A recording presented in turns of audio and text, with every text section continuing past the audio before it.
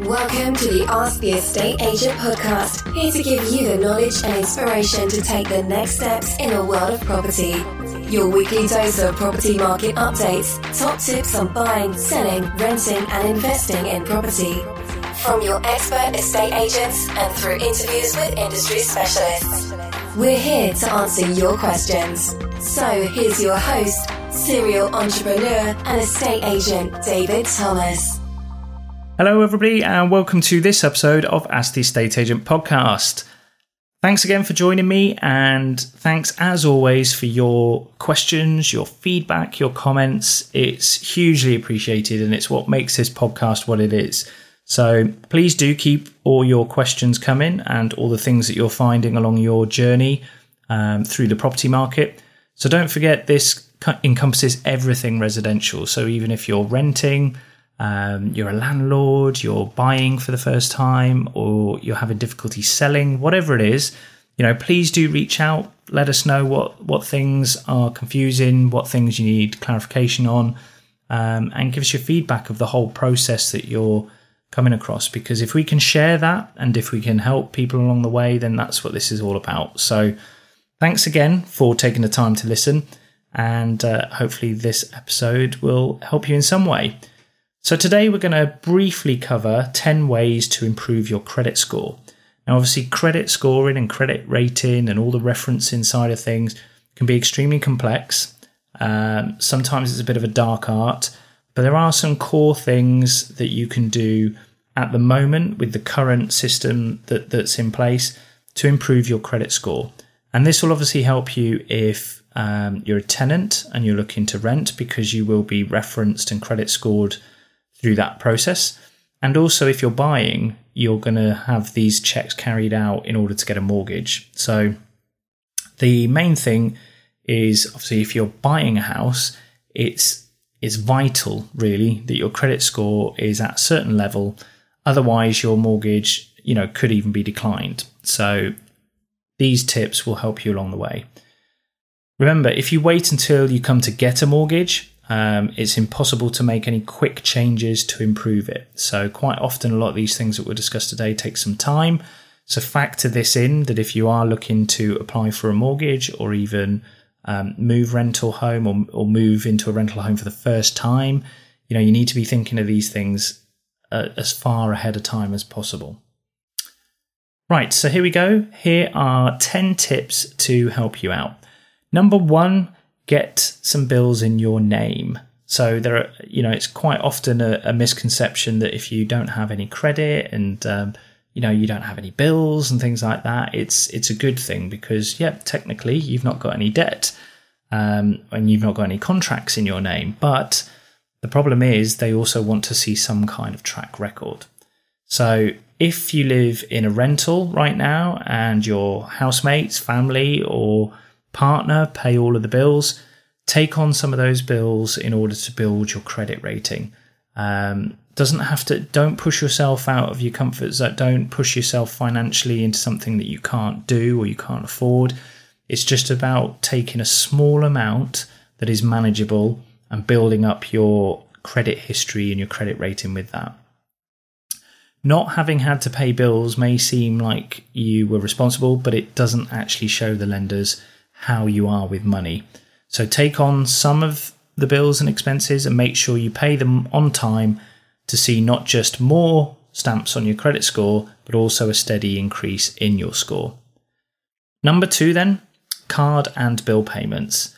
A quick win is to pay off your credit card in small payments throughout the month, as opposed to just once a month when your bill arrives, as this will improve your rating.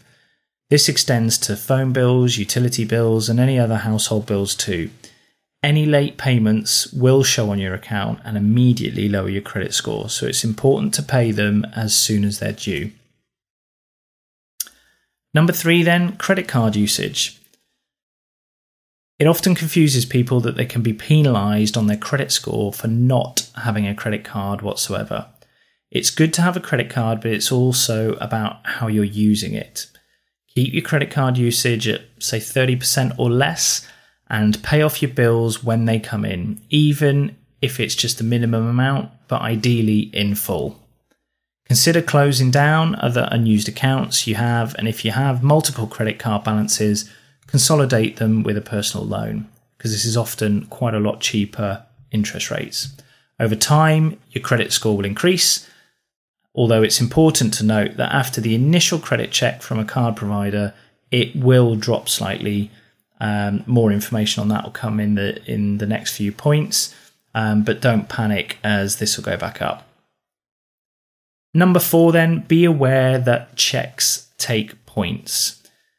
Every time you apply for credit, i.e. for a credit card, a loan, new utility bill, your rating will dip slightly when a hard search is done on your accounts. Therefore, be conscious of how many you're doing, as these checks take a year to be wiped from your record. Don't apply for credit too frequently in a short space of time, as this may make lenders feel that they're overly reliant on credit and you're a higher risk for them. So try, if you're going to apply for credit, spread it out over a period of time and just be conscious of the fact that it won't wipe off for that year. Number 5 then, save for those big purchases. When it comes to large purchases, instead of just sticking unusual large amounts on your credit card or missing your credit card bills to afford them, think ahead and save regularly in a savings account for rainy days and purchases like this. This way, the purchases can occur without affecting your credit rating. Number 6, register on the electoral roll. You are legally obliged to vote, so make sure you sign up online or by post. It's easy to do, and alongside your registered bills, it will prove your address and therefore make your credit score higher. This is an easy way to add a few extra points to your score. Number 7, keep your address up to date. When you move house, your credit scorer loses tabs on you and therefore your score can drop. Registering to vote is a good way to get your new address to sync with your credit scorer sites, so make sure you check for your new address and pick it once it's available. If it's incorrect, then report it immediately. The longer your address, the steadier your credit score will grow, so try not to move regularly, otherwise your credit score will show uncertainty. Number 8 then, get your joint accounts in check. If you have an account which is linked to another person, such as a spouse, friend, or family member, actions in a joint account will still affect your credit score, so it's important to keep an eye and a handle on these too. In the run-up to your property purchase, it's important they act responsibly in your joint accounts to keep your credit score as healthy as possible. Number 9, check for fraud. Although rare, if you notice odd credit checks or any activity which doesn't apply to you on your credit score account, make sure you report it and investigate whether someone has been using your details fraudulently.